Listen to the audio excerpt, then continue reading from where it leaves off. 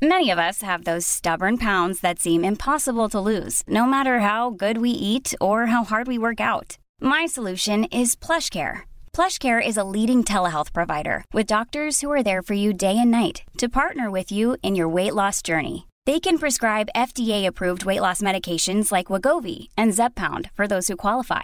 Plus, they accept most insurance plans. To get started, visit plushcare.com/weightloss. That's plushcare.com/weightloss. Quality sleep is essential. That's why the Sleep Number Smart Bed is designed for your ever-evolving sleep needs. Need a bed that's firmer or softer on either side? Helps you sleep at a comfortable temperature? Sleep Number Smart Beds let you individualize your comfort, so you sleep better together. JD Power ranks Sleep Number number 1 in customer satisfaction with mattresses purchased in-store. And now, save 40% on the Sleep Number Limited Edition Smart Bed for a limited time. For JD Power 2023 award information, visit jdpower.com/awards. Only at Sleep Number stores or sleepnumber.com. Hello. You're listening to BFN. This is the podcast about infertility, IVF, and the trials of trying for a baby. I'm Emma. And I'm Gabby, and we're two card-carrying members of the Infertility Club.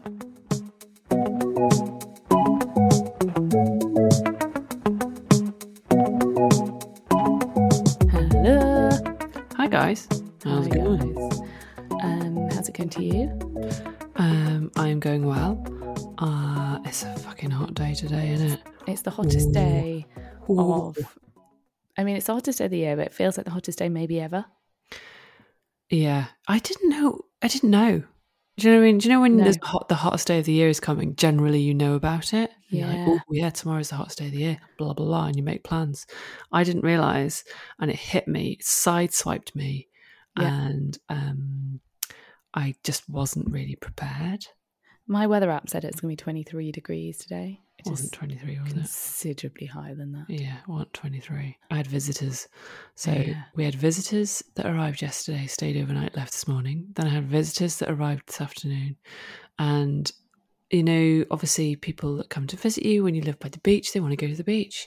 Yeah. And, you know, when you're just like, guys, even there, they've got a little doggy. And they were like, oh, poor little Rosie's paws are going to burn.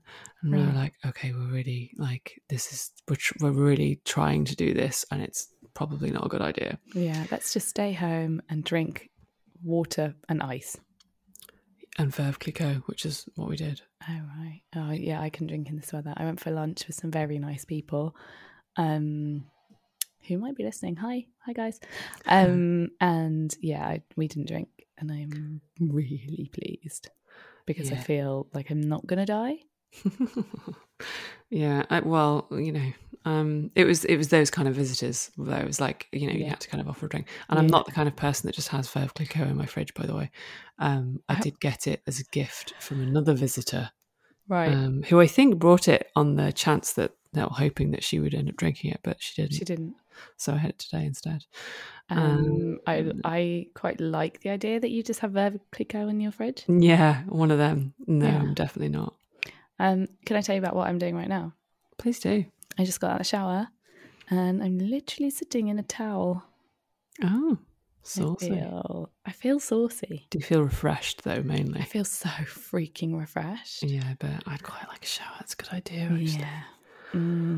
It's Nice, it's cool shower. probably my best idea. I mean, yeah. Okay, well, maybe when I finish this, Yeah. I could get straight on that. Make that happen. Action that shit. Yeah. Anyway, guys, it's Tuesday. I hope you're all well. Yeah. This is obviously, we're speaking on the Sunday. Yeah, I hope it's cooled down since now. I kind of do as well. Although I don't want it to rain. No, I don't want it to rain. I just want the temperature to drop by like 5 to 20 degrees.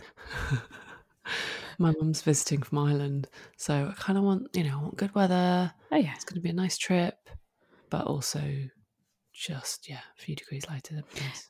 There's a really good Twitter account called No Context Brits, and they tweeted just a picture of a pie chart, and it was British weather, and half was blue and too cold, and half was red and too hot. Does feel like that right now, doesn't it? Yeah. Faux show. Yeah.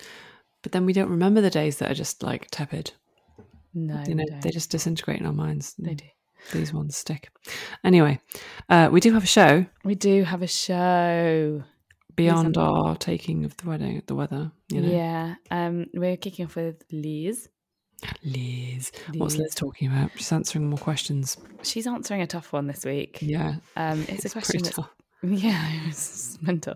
It's a question that has crossed all our minds, right? It's kind of talking about, you know, it's kind of like, what's the point? Like, you know, we're trying so hard to create something like a baby that could cause us like a lot of pain, not through being a bastard, but just like, you know, it could make our the person who writes it really well. I'm making them sound like they're not very nice, but you know, it's, you know, sometimes, like quite often when I was going through infertility, someone would go, oh, well, you know, there are too many people in the world anyway, so, and I'd be like, fuck off.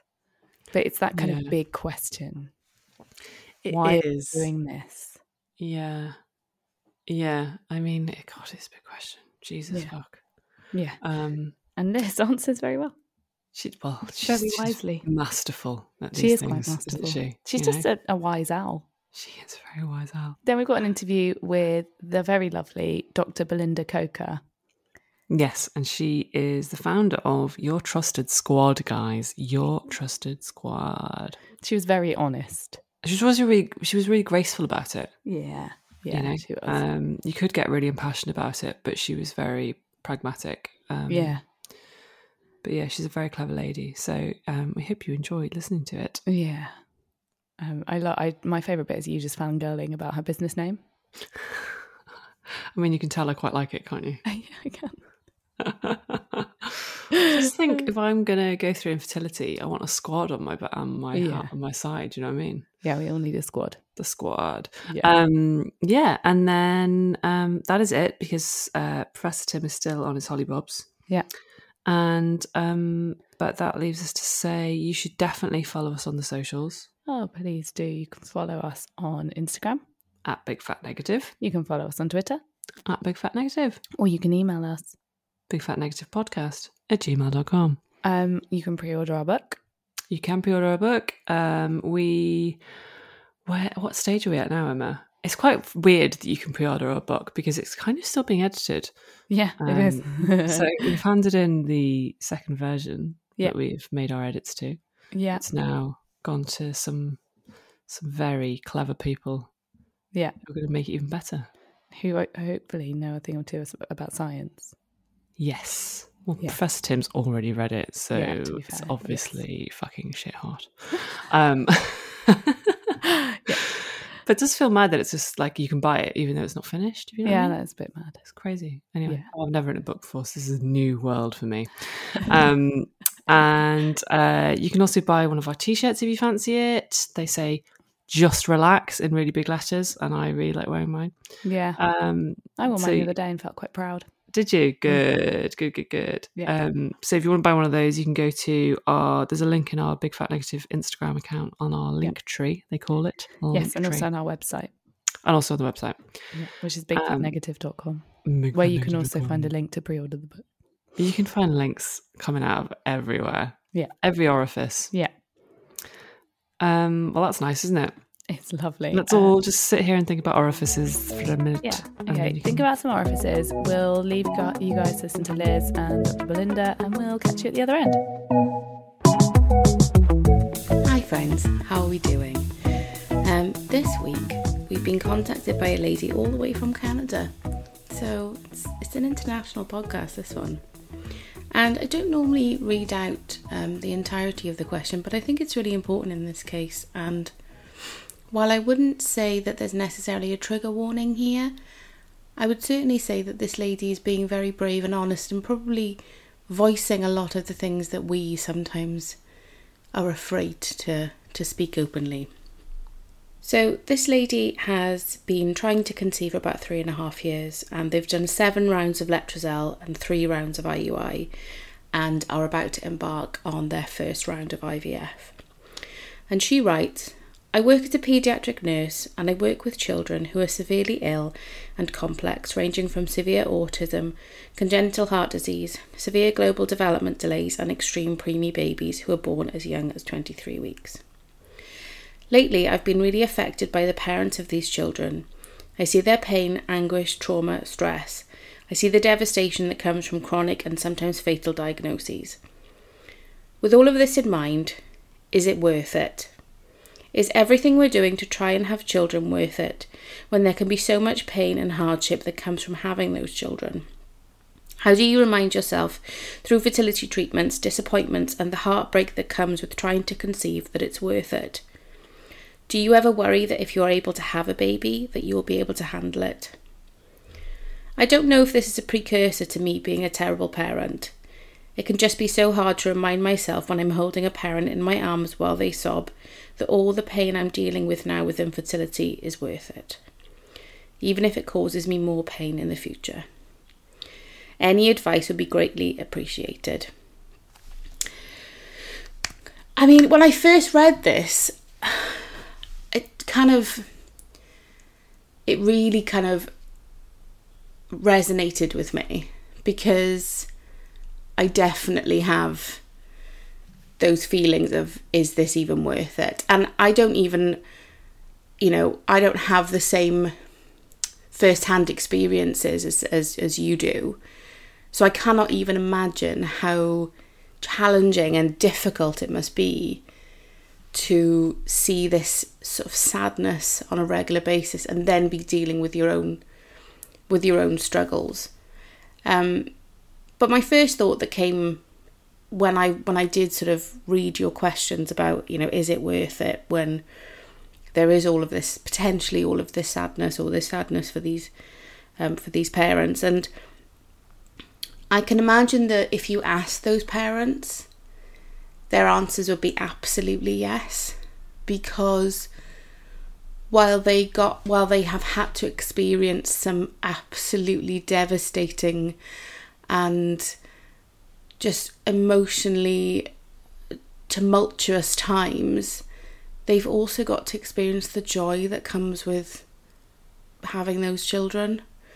And those small moments of joy, I would imagine, mean so very, very much in the darkness. I think for me, the only thing that I can sort of compare it to, I guess, is that I often feel that we have a really lovely life, Nick and I. We have some great friends, we have great family, and we have a beautiful home that we've worked hard for. We have careers that we both really enjoy. And I sometimes think to myself, gosh, do I really want this? And I don't know, maybe I'm being a bit too honest here, but sometimes I think that's necessary. I think to myself, am I only doing this because that's what society expects of me? It expects me to want to have a baby. It expects me to be maternal. Is that the reason why I'm driving this forward? And I don't know the answer to that, to be honest with you, but I do know that when I see my friends with their children, I do have that pang of envy. I do want to experience those things for myself. And I guess to some degree that is quite selfish, but I don't think that's wrong.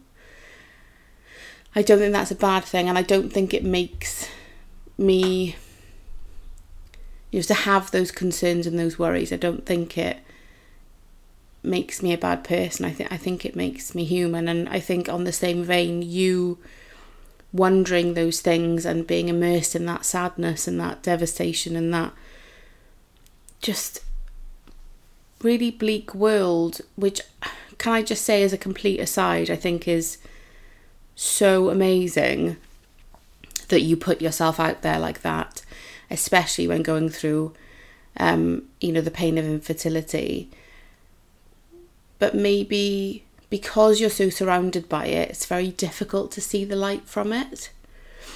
I don't know if you do have those sorts of relationships with some of your patients or some of your patients' families, but I wonder whether or not it would be worth asking the question, is it worth it? And I'm pretty confident that they would put their hands on their hearts and say 100% yes. 100% yes. I think the other thing that you mentioned was that you were concerned that you were going to be a terrible parent. I think it's all really new. Like, if you get to that point, I think it's all really new. And from the clear care and love and dedication that you show to your patients, and the fact that you feel so deeply for them and you are so affected by it, I don't think you're going to be a terrible parent. I think that you are going to be, and I think you're going to drive all of those emotions and that love and that dedication that you show your patients into your own family. I wanted to speak about this today because I think, often we may have those dark thoughts of, not dark thoughts, that's not fair, honest thoughts about, is it worth it? You know, why are we putting ourselves through this when actually, A, we don't know what the outcome's going to be, and B, we don't even know what's on the other side. We don't even know what parenting looks like because we've never done it before. And so I think actually having that conversation and being able to openly say, of course I have those doubts. Of course I get worried, and of course I think, why on earth have I ploughed so much of my time and my effort and my money into this thing when I don't know what's on the other side of it. And I don't think there's any right or, I don't think there's any one answer, but I think from the tone of your email and from everything that you give to your patients, for you, it's 100% going to be worth it. Because I think, any child of yours would be lucky to be in your care. And be parented by you. So I hope that helps. And as always, I don't have any sort of specific advice to give, but I can say that I've definitely had those thoughts, and I'm fairly 100% certain. I was going to say pretty certain, and then I thought, is that a bit non-committal? I am 100% certain that you will do your absolute best for any child that comes into your life. So I hope that helps. And I hope that your round is going well. And I hope that you're looking after yourself. Take great care, everyone. Bye-bye.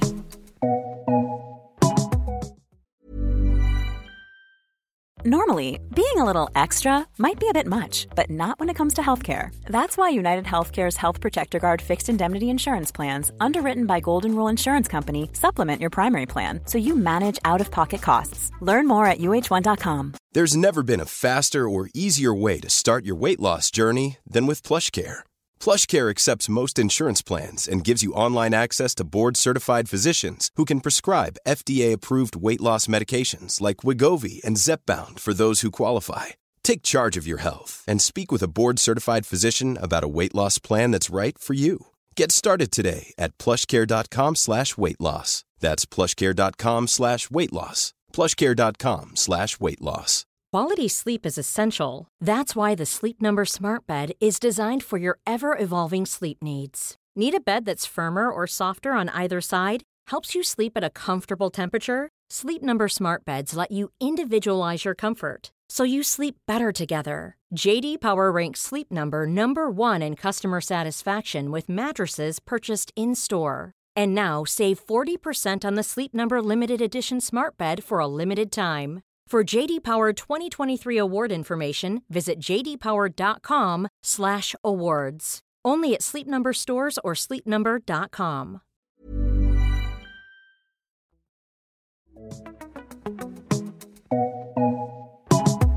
Linda, hello. Hello, hi. Hi, good How are evening. you? You okay? Good, thank you. Yes, I'm thank you. How are you?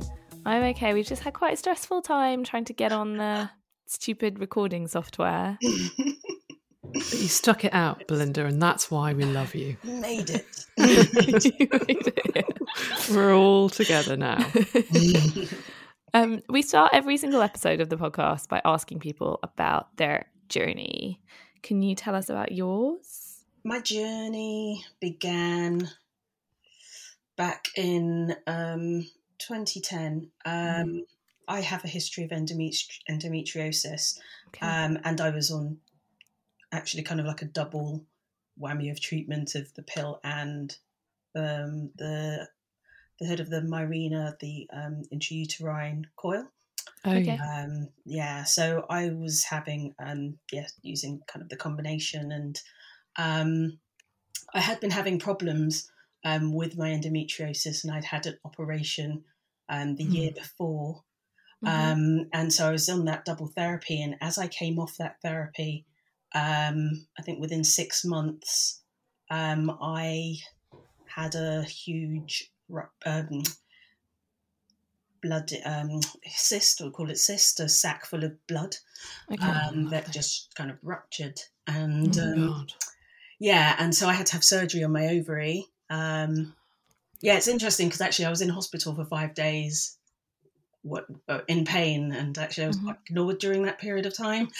So we ended up having to go to a different hospital. You were kind of ignored? self-discharging. Yeah.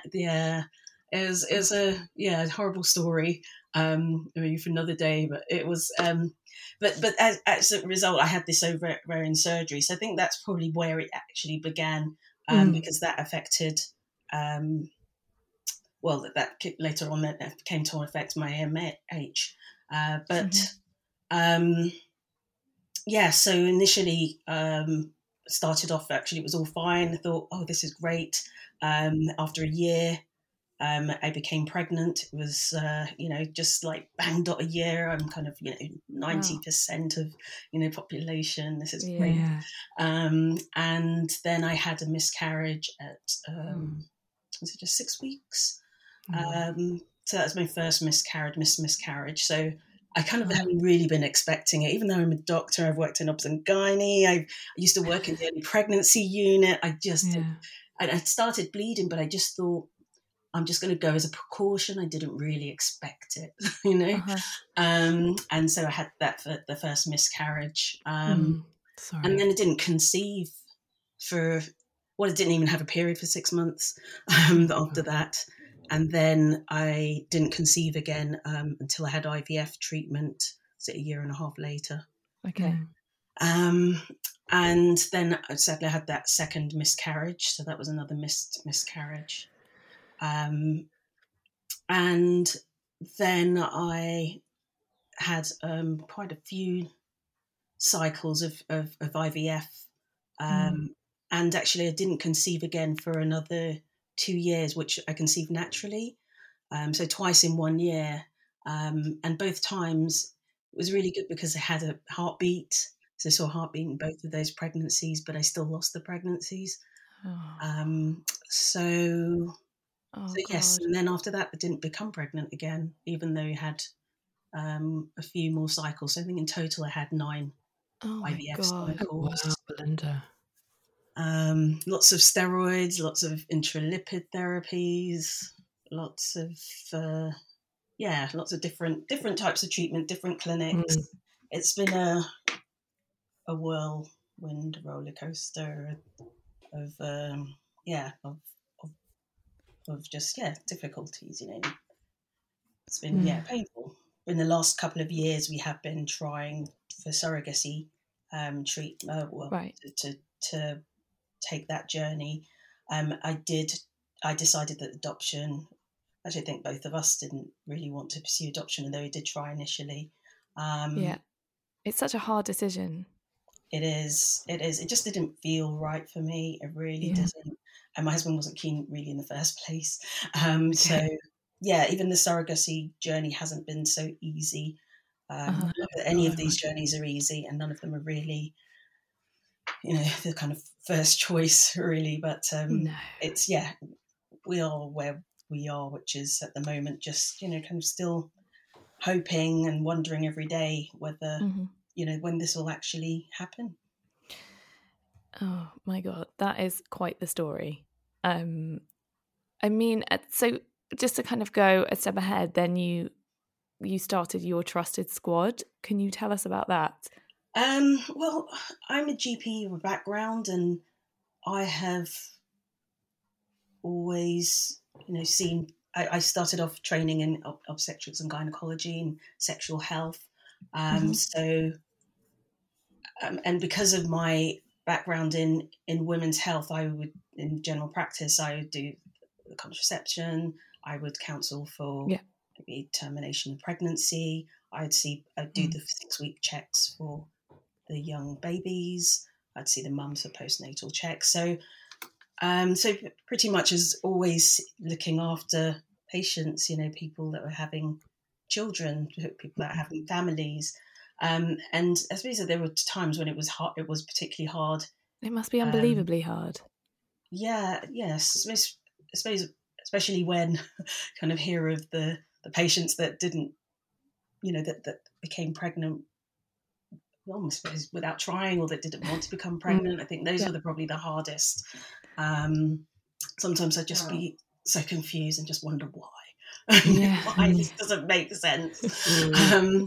But so that's so I suppose it's always been part of my my working career has been helping, looking after patients, looking after people. So with your Trusted Squad, originally I wanted to I started off writing the blog with a view. My background is I am a GP, but I also have background in digital health and providing my subject matter expertise and kind of in compliance and quality, making sure that services are safe, that thinking about what we call patient experience and general safety. And I also did that a lot in digital health. So I would work in kind of the virtual services for GP practices and for some of the digital health startups. And so I started just writing about the kind of gadgets and about the online services that people could use, particularly for women, to help improve their health and just to help them be able to to be empowered to be able to actively monitor and know where to find the right trusted resources. I'd been interviewing quite a number of mums, and then it became women who were experiencing infertility, to just find out what kind of issues that they were dealing with, and actually I did realise that a lot of people were having difficulty just knowing where they're feeling very overwhelmed by a lot of information. So much information, not really sure what to trust. And so that's partly why I started writing the blog. And then as I was doing more and more work, some other things happened to me personally. My endometriosis got a lot worse. Reminded me a lot more of what I was going through in infertility. And I just became more drawn to wanting to do more in the infertility space. And it was odd because I didn't even know at the time that there was I didn't use Instagram. So I didn't know there's this whole community on Instagram. I actually first heard your podcast, I think in 2018. So long time ago. But actually I had kind of, tried to, I guess, in a way, distance myself. I don't know whether that was in that time I lost my mum. There were lots of other things that happened. I just felt I needed some space, but it just felt so right that I needed to. I felt it feels like a calling. Actually, it feels like I need to help, other people. I've had these experiences, and I have this expertise, and I have so much knowledge about healthcare and about how services work, and about how to find the right information, and about how and about what it's like to live with infertility. And I have networks at kind of very senior level.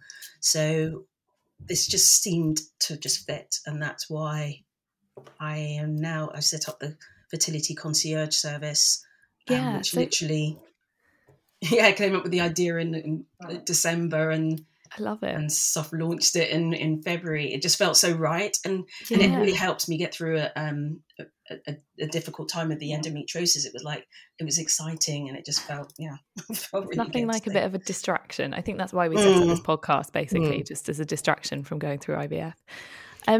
Yes. So, I mean, you describe yourself as a infertility concierge. I mean, what like, how does that differ from like an infertility doula or a coach?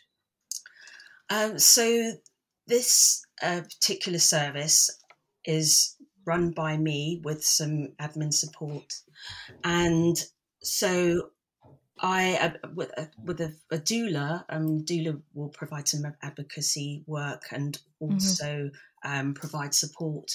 My role is also providing support and providing is a kind of additional layer of kind of, I suppose, expertise and experience in that. So I understand a lot about the clinical side, and I've been trained obviously in it. Attend Royal College of Obstetrician Gynecologist and BFS training, but also it's a matter of providing a personalised plan, really delving into what's happened, what services are available, thinking about mind and body.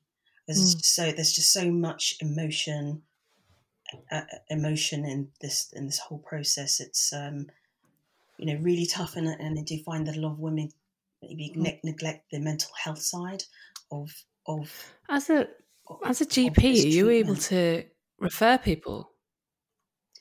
Yes, that's part of the service. So what it is make those kind of recommendations as to what kind of different services. It's not just, sometimes you may need a fertility clinic, but actually you don't always need fertility treatments as your first port of call. And sometimes you may need to see a gynecologist, or might need to see your partner, might need to see a urologist, or thank God for you, because everyone just gets. People just get sent straight to the fertility clinic, right? Yeah. And so many times things could be investigated at least further if they went to a different specialist. Exactly. And obviously that people may need fertility treatment down the line, and you do want to become pregnant as soon as possible.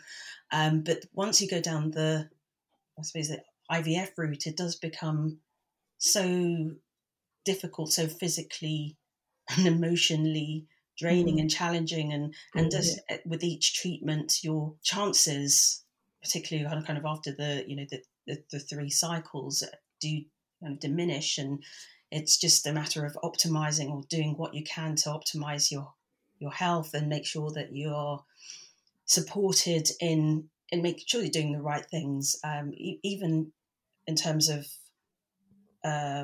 timing sex. I mean, I just find it really sad that there's so much pressure to kind of use lots of apps and hormonal and strips, etc. And then all this pressure to kind of really understand your body in a few weeks, and then and time sex, and then how do you know that you're doing it right if you haven't kind of really got used to it and really taken some time. That's what I try and encourage, part of my blogs and on the social media, for people to start learning about understanding their body at a much earlier age, and then they maybe won't feel that pressure if they did come to this point. But actually there are still so many other things that could be looked at, and maybe many couples aren't getting that support at the early stages, when they're just trying in the first year and the first 2 years. So it's covering infertility. The fertility concierge service covers infertility and general fertility, trying to conceive, and then the other additional thing is just providing the kind of admin support. Oh my God, the admin. There's so much IVF min.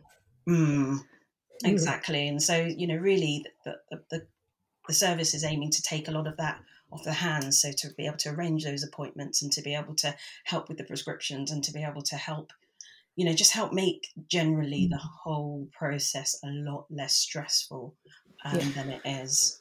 I love the name because it feels like your trusted squad. It's quite energized. Like you guys, a lot of the infertility world can be quite softly, whereas you're like, your trusted squad. We're the, the superheroes that you need to get this shit done. I love it. Yeah, that's interesting. I never intended to be like knocking the door down, kicking the door down, going, "Hey, I'm here with my gun." That's what you need, though. Sometimes you need someone to walk in, like slam open the door, stand in a power stance, and demand something. But yeah, the name is really, again, when I was interviewing women, it just became apparent that actually everybody has their kind of individual small circle of people that they trust, and that may include a family member, often includes a family member, close friends, and these are people that they'll go to and get their advice. And some people have experience and some people don't, but they trust them, and so that's part of what that's part of why I called it Your Trusted Squad. Was that the intention was that I would be part of that trusted circle, and that they felt that they could come to me. I think it's great. Can I change the energy completely right now and pick up on something that you said right at the beginning, which was you mentioned there that you were in hospital with endometriosis and a blood-filled sac had ruptured and your pain was being ignored. And Belinda, I think every Black woman we've had on this podcast has said something quite similar. Is there a problem with institutional racism in the NHS? Is that why you think you were ignored? It's interesting. At the time, I didn't. It wasn't on my mind, but I couldn't understand why it was happening because I was being treated like I was a drug addict, and I hadn't. That's what it felt like, because what had happened was I had been in hospital for quite a few days and I was in a lot of pain. And I'd asked the nurse, I didn't see a consultant in any of those days. It was really odd. And so I was just sitting in the room kind of just by myself. And then I asked the nurse for some painkillers and she said that there wasn't a doctor available. And this is a major teaching hospital in central London. So I was like, and I worked in a different major teaching hospital in Obs and Gynae. So I know they normally have 2 registrars on call. So I said, but that can't be possible. How can there not be a doctor available? Not in the hospitals, what she said. There isn't a doctor in the hospital. There isn't a doctor in the hospital. It was really odd. That's a bad hospital. Yeah, exactly. It just didn't make sense. So what I did was I called the switchboard and told them I was a doctor and I needed to speak to them about a patient. And then I got put through, and then I spoke to the registrar and I said, well, I'm a patient here on the ward and I'm in a lot of pain, and nobody's been to see me. Can you come and see me? And so I was given some morphine by that doctor that night, and that made such a difference. And the next day I felt like I was so much better, and I got up to wash and I felt like I could go home. But then because I'd been moving and I had this peritonitis, called peritonitis, so I had blood in my pelvis. Yeah, so I got into pain again. And when I kept ringing the bell for painkillers, they kept switching off the bell and then leaving me. Oh my God. And so after 2.5 hours, my friend had driven from Amersham, and my husband came and they wheeled me out of the hospital because I was in so much pain and just crying. My husband called private hospitals. We were just that desperate. We just thought we'd just put it on credit cards and literally just get the help that I needed, because I just had no confidence in that. And then I ended up having the surgery. There was about 0.5 litre of blood in my pelvis. So it was really, it was an awful experience. And yes, I it's difficult to know whether it was because I was Black. I know that, I know that I was definitely, I wasn't treated in the same way as I would have been had I been a doctor. I wasn't dressed in the same way as I would be if I was at work. I didn't look well. I was weaker. I couldn't stand up for myself in the same way that I would be able to. I couldn't even stand up, to be honest. So it was. I'm not sure whether it was racism or whether it was just how maybe sometimes weaker people are treated. But I did feel that if, with all my knowledge and my background, that if I could be treated that way, then how would other people who had no idea what was going on be treated? Did you make a complaint? I did. I didn't. I did. I started. I wrote a 12-page letter, and I just cried and I cried, and I closed the laptop and I didn't send it. It was really odd. I was upset. I was, to be honest, I was traumatized by the whole experience. Yeah, absolutely. And I think it took quite a few years to really recover from it.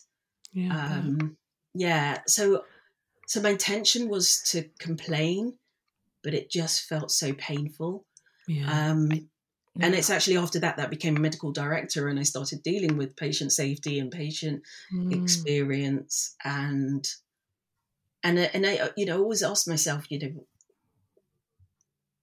what would have happened if I had made that complaint. And I have had other incidences where I have, I've been to A&E with pain and been turned away when I was pregnant, and I've made numerous complaints ever since.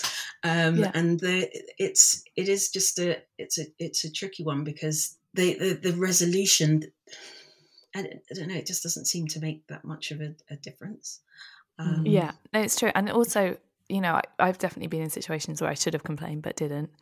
And it's because when you're having to write something like that, you're having to relive a trauma, and it's horrible. You need a lot of energy. You need a lot of energy. And, that's exactly it. A lot of energy. And then remember, still trying to conceive in all of this time. So it's, and then having the miscarriages, and then my mum had cancer. And so there were so many other variables that were happening. Yeah. And I was still trying to kind of maintain this outward, exterior of I'm doing really well as a sport director and medical director, and I don't want to lose my job, but I don't need you to know that I'm, having problems with infertility and recurrent miscarriages. So, it just, but at that time there was more I could have done if I had felt I had the strength, I suppose. And I do find that some people have different types of strength, don't they? And that kind of resilience. Some people just have the rage that keeps going. I just felt, but sometimes I was studying for an MBA to say. So I was doing an MBA and working full time. So there was a lot going on. Somebody said to me today, "Don't get bitter, get better." And that feels like what you did, because you're like, okay, I'll start my own thing and I'll help people that are in my position, and that'll be the fuck you, Yes, exactly. And that's it, that I just feel that there's lots that I know and that I can help people. I don't want to say maneuver the system, but there is a lot of maneuvering to do. It definitely is, there's a lot of standing up for yourself and pushing people to do it. Exactly. Do you think that, because endometriosis comes up a lot, and this is obviously this is quite well spoken about now, but the kind of just the lack of care and attention that goes into endometriosis and the kind of the way it gets overlooked, do you think things are improving? I only think that there is more awareness about endometriosis, but it does sound like the lived experience isn't necessarily changing. The part of the problem is that the NHS is so overstretched, and the waiting lists are so long, and it can take over a year to get an appointment, and so so it's not necessarily that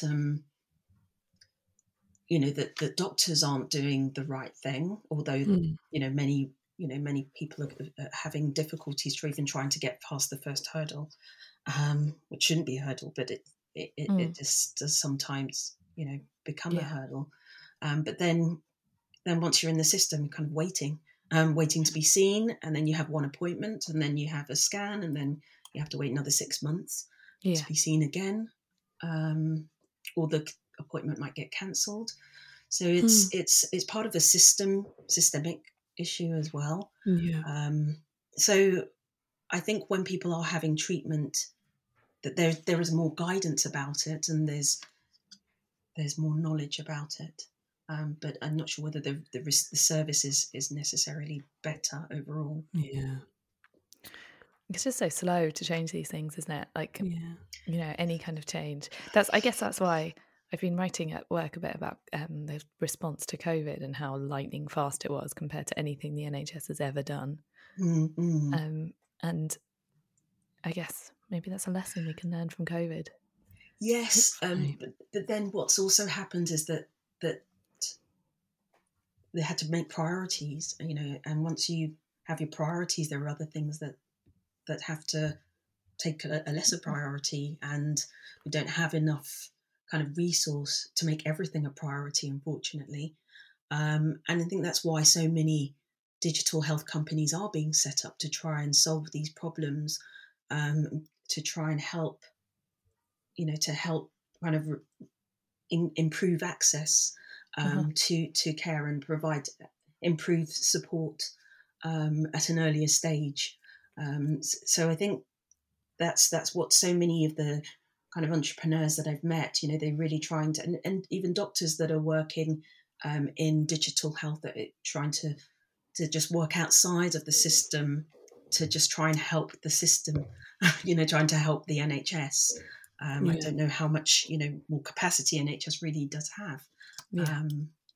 Unfortunately, that's a reality. Yeah. It's about, what is it? Somebody really boring said to me recently, it's about working smarter. Yeah, that's true. And there's so many moving parts, and the NHS is so big. It's a thorny issue. Yeah, it's a big one. But I don't want it to sound sad. And there, there are a lot of really passionate and good doctors, and healthcare professionals. And when services do work, they do work really well.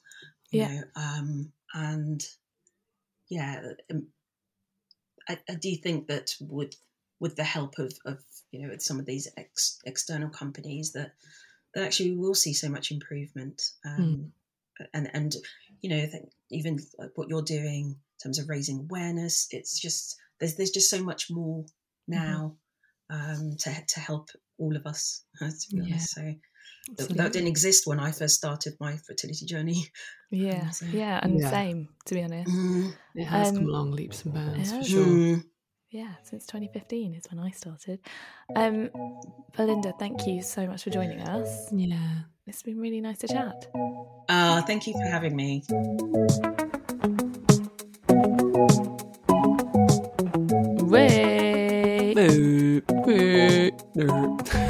Are we football hooligans now? I think we haven't got it out of our system yet. Clearly.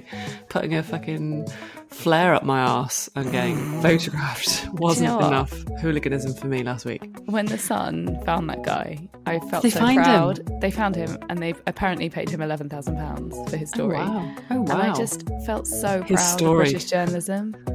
Yeah, his story. Lots of twists and turns in that one then. Yeah.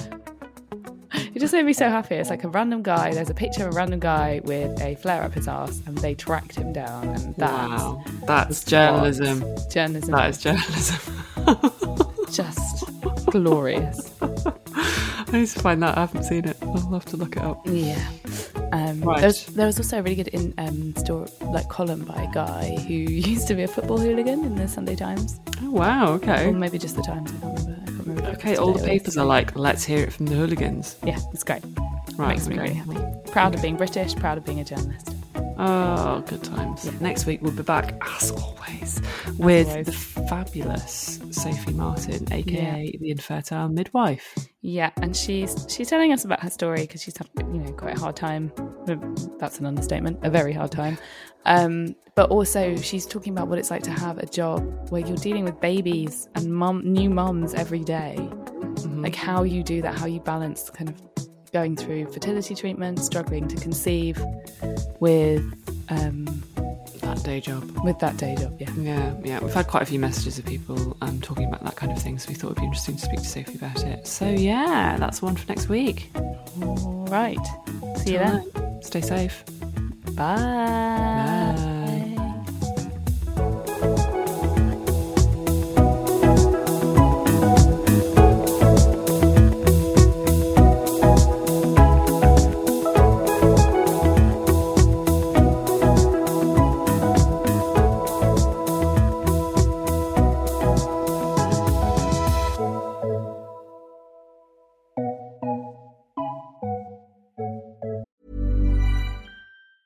Mom deserves the best, and there's no better place to shop for Mother's Day than Whole Foods Market. They're your destination for unbeatable savings, from premium gifts to show-stopping flowers and irresistible desserts. Start by saving 33% with Prime on all body care and candles. Then get a 15-stem bunch of tulips for just $9.99 each with Prime. Round out Mom's menu with festive rosé, irresistible berry chantilly cake, and more special treats. Come celebrate Mother's Day at Whole Foods Market. Even when we're on a budget, we still deserve nice things. Quince is a place to scoop up stunning high-end goods for 50 to 80% less than similar brands. They have buttery soft cashmere sweaters starting at $50, luxurious Italian leather bags, and so much more. Plus, Quince only works with factories that use safe, ethical, and responsible manufacturing. Get the high-end goods you'll love without the high price tag with Quince. Go to quince.com/style for free shipping and 365-day returns.